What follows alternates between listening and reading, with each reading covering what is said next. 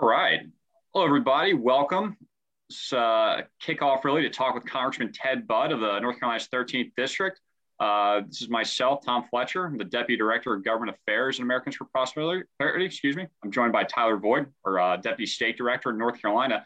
And the man of the hour joining us is Congressman Ted Budd. We really appreciate him taking time out of what I know is a busy time off and on Capitol Hill. And really excited to kind of talk about what's going on there.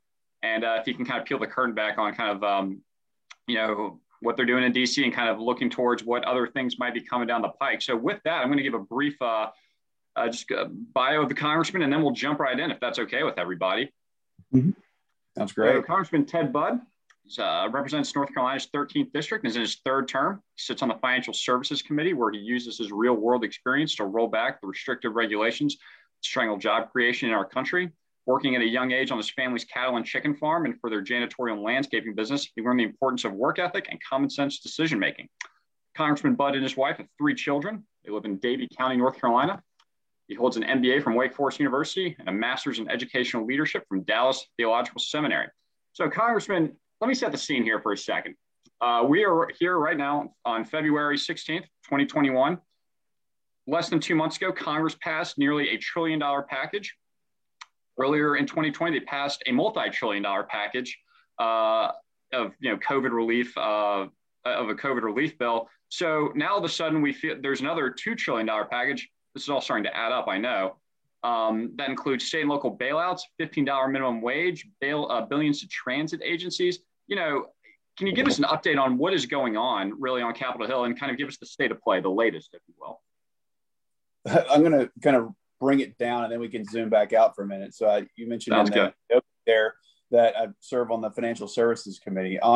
Awesome committee to be on. I mean, it really sits at the hub of where people live and where their money gets deposited into and how they live the rest of their lives. So I really love working on that. But when they do this reconciliation type bill, which means they could pass it with 51 votes in the Senate, they have to parcel it out to every committee, and then each committee finds areas, hopefully, to offset spending. So it's really a bit of a ruse here. So they're going to increase spending. I mean, it's $1.9 trillion, but we got to, under leadership on my committee, it's Maxine Waters, and we're looking for our $900 billion. It's about $70 billion in our section that we're looking for. So they have all these wish list things that pertain to the financial services. And we say, well, what does this have to do with COVID? And they go, well nothing.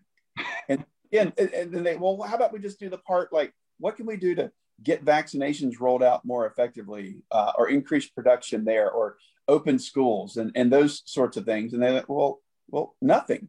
And so I said, well, why don't we just do the stuff that actually we're naming the bill for, and that's COVID relief. And it is completely disconnected from that. Now zoom back out, and as you opened up here, we're talking about $1.9 trillion, which is trying to glom on to about $1 trillion, almost $1 trillion, that still hasn't been spent yet. And we're seeing 18 states that are showing increased revenues. They've come in above forecast. California had a $15 billion surplus in 2020. New York, I don't know how they did it, but they have revenues increase of 4%, probably, which includes, some of the COVID money from prior bills. But why add this more? I think they're just using it as a Trojan horse for a lot of other bad ideas, which slow the reopening and slow the recovery of the United States. Absolutely. And I'm glad you talked about the states there. And I want to bring Tyler in who can kind of, talk about North Carolina a little bit.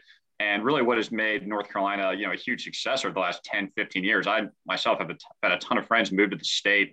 It's a great destination, not only for businesses, but for individuals, great cost of living, low tax burden. So Tyler, if you want to kind of take over and kind of touch on that a little bit and kind of how that fits into the context of, COVID relief and how we're trying to come out of this stronger, really. Yeah. And I think you hit it. It's all about the tax climate, the business climate in North Carolina. I saw an article today in the Des Moines Register that talked about North Carolina as the gold standard for tax policy and spending in the country. And we've seen that over the last 10 years with smart tax cuts, smart business tax cuts, creating a climate where businesses want to come, where we're not We're not, in most cases, targeting certain businesses. We're targeting all businesses. We're saying North Carolina is a business-friendly state. Come here, bring your jobs here, and hire good, hardworking North Carolinians. And we've seen it. We've seen it play out time and time again, where each year we end up with budget surpluses. Each and every year we see more good news on budget surpluses, including, I believe it was last week, it came out that we were 4.1% over, or a good amount over where we thought we were going to see revenues come in. And that just, it speaks to what we've done. And that's cut taxes gradually year after year, cut business taxes, create a smart business climate in North Carolina, and then control spending. Because if you do one without the other, it's a recipe for disaster. If you cut taxes too low and then increase spending, you're digging yourself into a hole. And luckily, we've seen leadership at the General Assembly who's been willing to control spending, to see it grow, because we are bringing more people into the state. So of course, spending is going to go up a little bit, but as long as it doesn't go up past certain thresholds, we're going to be in good shape. And as long as we keep looking at what our tax rates are, looking at what our corporate tax rates are, and continuing to make North Carolina business friendly, we're going to see that growing. I mean, I live right in Raleigh, and Raleigh grows every day. It's incredible to see how fast it's growing. I drive through Charlotte. It's incredible to see how fast Charlotte's growing. And we're seeing this all over the state. And that's because we've had smart tax policy and smart spending over the last 10 years. It's something that we're hoping we see echoed in DC. We've had the Tax Cuts and Jobs Act a couple of years ago. That was great. North Carolinians really appreciated the tax cuts, but it's something we want to continue to see. So with that, Congressman, contrast what Tyler just said versus what you started off talking about, right? So Tyler's talking about things that have, that are targeted, things that make sense.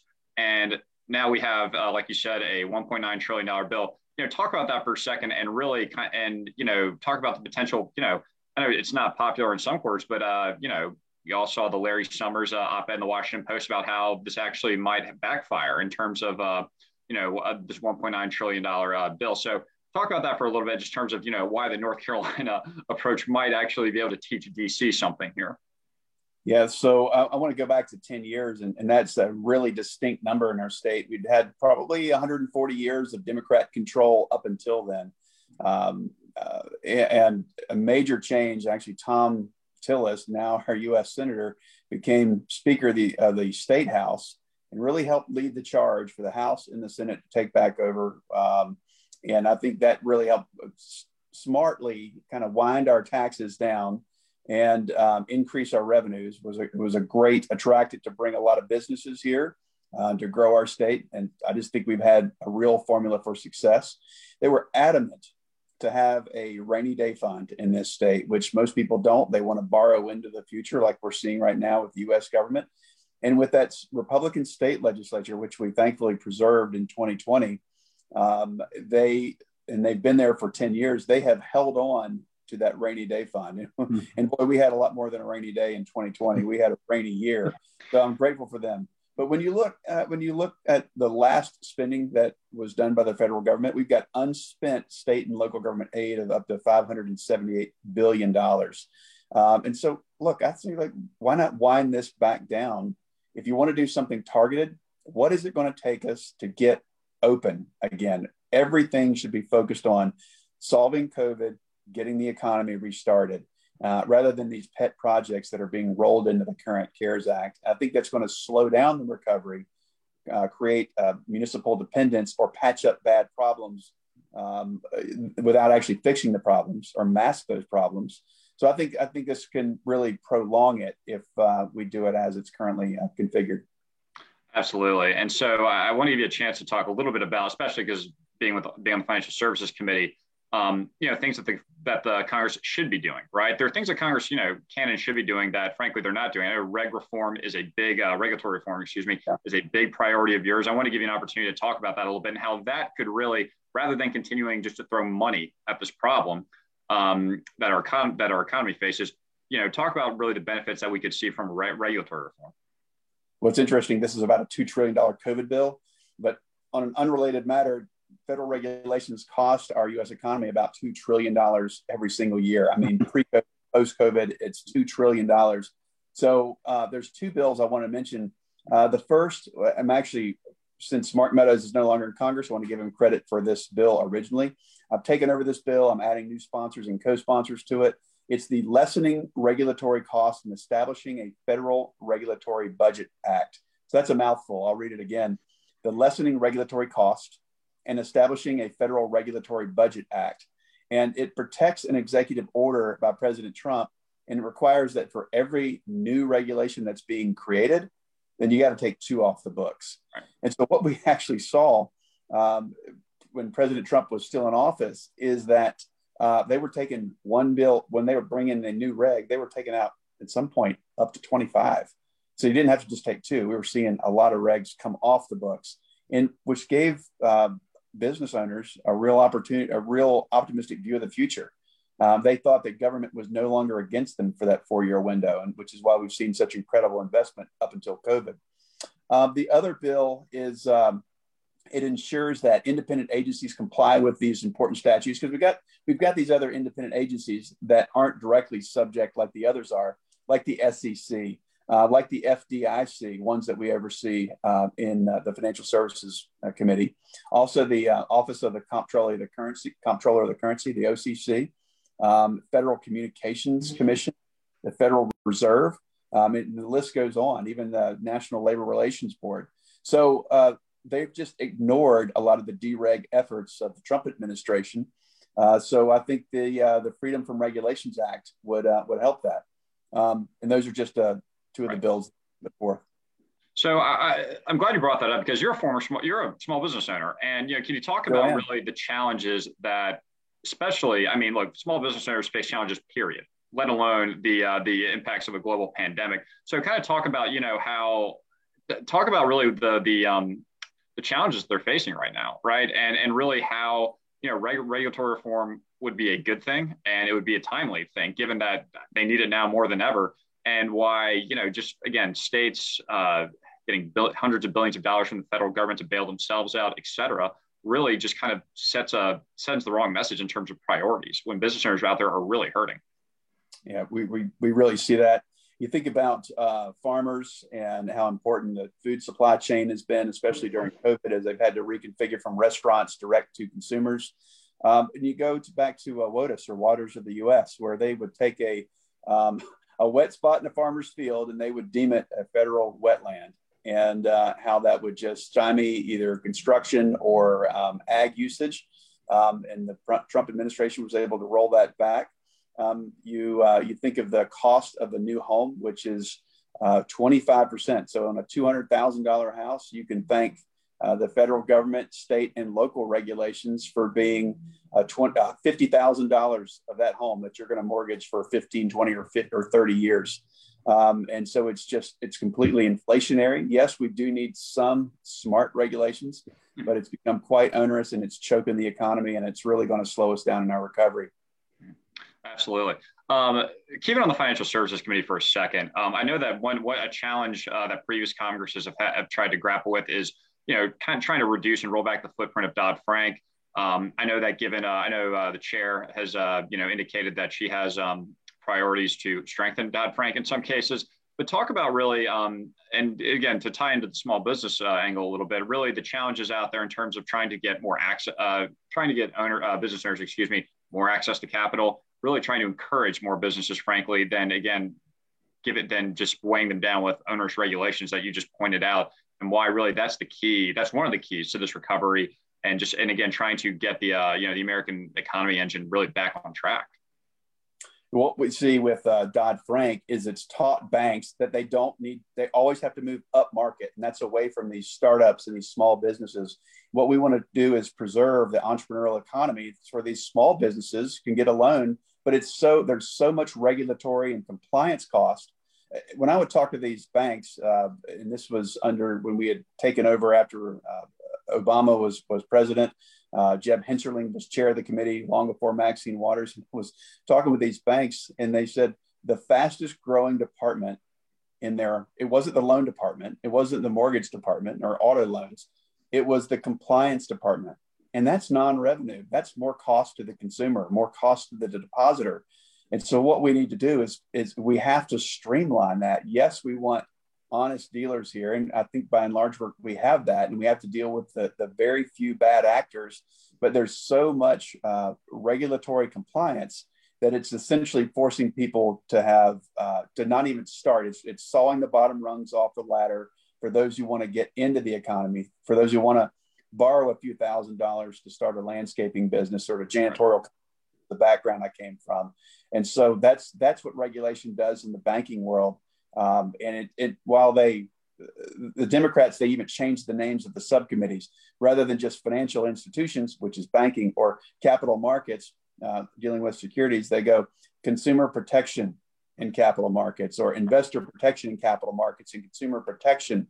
So they have to just throw that in there. But the consumers they're protecting, or the investors they're protecting are the very ones that they're harming. And it's always the case with this left-leaning Democrat policies. Sure. You've been in Congress for 3 terms, and that's long enough to know how the place works, and maybe not quite long enough to not crush your optimism. Do you think, because you talk with your colleagues every day, I know I meet with offices and lawmakers who, they think there's some, 60, 40, 70, 30 issues out there that people can agree on, whether that is, trying to provide, trying to help small businesses. I know it's early and we're only, a month into this Congress, have you had any of those conversations, or do you think that there's any willingness to try and, work on things together, or, what's your read on that so far? And I know it's early. Yeah, well, 70-30 is different back home and across, a purplish state like North Carolina than on the House floor, right? Because there's 70-30 issues inside COVID spending. There's 70-30 issues in support of small business. But when you get on the House floor, I mean, it's so hyper partisan, and we would love to talk to each other. I really would. And we do still have a few conversations, but it is such a tense environment right now. We really need to get back to legislating. We really need to get back to reopening the economy. We need to get back to governing. And I would just say that it's what they put in these large packages that are not 70-30 issues, satisfy the extreme base. Those are the things we have to fight against. But sure, there's plenty of 70-30 issues out there in support of the economy. Absolutely. To maybe kind of trying to close this out a little bit, I wanted to see if we could back up for a second. And as we're looking, not necessarily long-term, but in the near and medium term of this Congress, we have this COVID relief bill being one thing. Talk about some of the things that you're looking at, obviously regulatory reform being one, but other things that, you might want to, continue to work on, flag for, the people, logging on today that really, are important to you, your district, or just kind of maybe other issues that they're not aware of, you working on. I know that's a lot of things. I really want to be a champion, and many of my colleagues all on my side of the aisle will be, and maybe a few on the other side of the aisle that are in support of election integrity, not just the name of it. I'm very concerned about HR 1, which is, any bill that's got a number on it, like HR 1 through 10 are the Democrats' priority House bills. And HR 1 is all about locking down their majority, using taxpayer funding to support campaigns. And I'm just completely against that. One, it's expensive for the taxpayer. And 2, it just doubles down on the lack of fairness, and it tilts the scales and towards incumbency. And we need to allow challengers in Congress. So I'm very, very concerned about election integrity and HR 1. Voter ID, which very often is a local issue. I don't know where AFP stands on that as a priority, but I think it's the linchpin for the future. Well, I'm glad you mentioned HR 1. We are way out in front on that issue. Obviously, I think you highlighted some of the concerns that not only we have, but I think organizations all over the country have, frankly, in terms of what it does. So I'm glad you mentioned that. There are 2 other things that I would just flag for the audience, the things that we're really working on actively. Another one being the PRO Act, Protecting the Right to Organize Act, which essentially would repeal every state that has a right to work law. Does a really very troubling development there. That's something that I would flag for the audience, and as well. And you and Tyler have hit on this already. Is some of the rollbacks that we can be expecting potentially from this Congress. It's especially on the Tax Cut and Jobs Act front. I know that was something that you yourself fought very hard for, and a lot of your fellow colleagues did. And the messaging, coming out of the White House and the Congress isn't exactly encouraging on that front. So I would also just, throw that out there as well as something that we really need to be concerned about in terms of any rollbacks of that. Yeah, I would agree. I think that's a great list of priorities to be focused on. But remember, let's set up as a Republican to win in 2022, and then let's do what we said. Let's do what we said when we got there. And let's get a broader array of us to actually be good stewards of a win for the 2 years that we have a future majority. And this is the thinnest majority that the Democrats have had since the late 1800s. And I think they're very fractured. And that is a hope that it's razor thin in the House. And of course, it's even with a vice presidential tiebreaker in the Senate. So there is hope. And what we have to do is make sure we weigh in on those vulnerable districts to get our message out and make sure that people know that, yes, we are for the forgotten American voice out there, and that a few of us in Washington still stand up for them. Sure. Well, thank you so much for taking the time. I know you're busy. This has been wonderful to talk with you. Tyler, thanks so much for joining us. And really, we'll let you get back to it. I know I know it's a busy day, but thank you so much, Congressman Ted Budd from the 13th District. Really, really appreciate your time. And good luck the rest of the week, and take care of yourself. Thank you. Y'all are great. Appreciate what you do. Yes, sir. Thanks,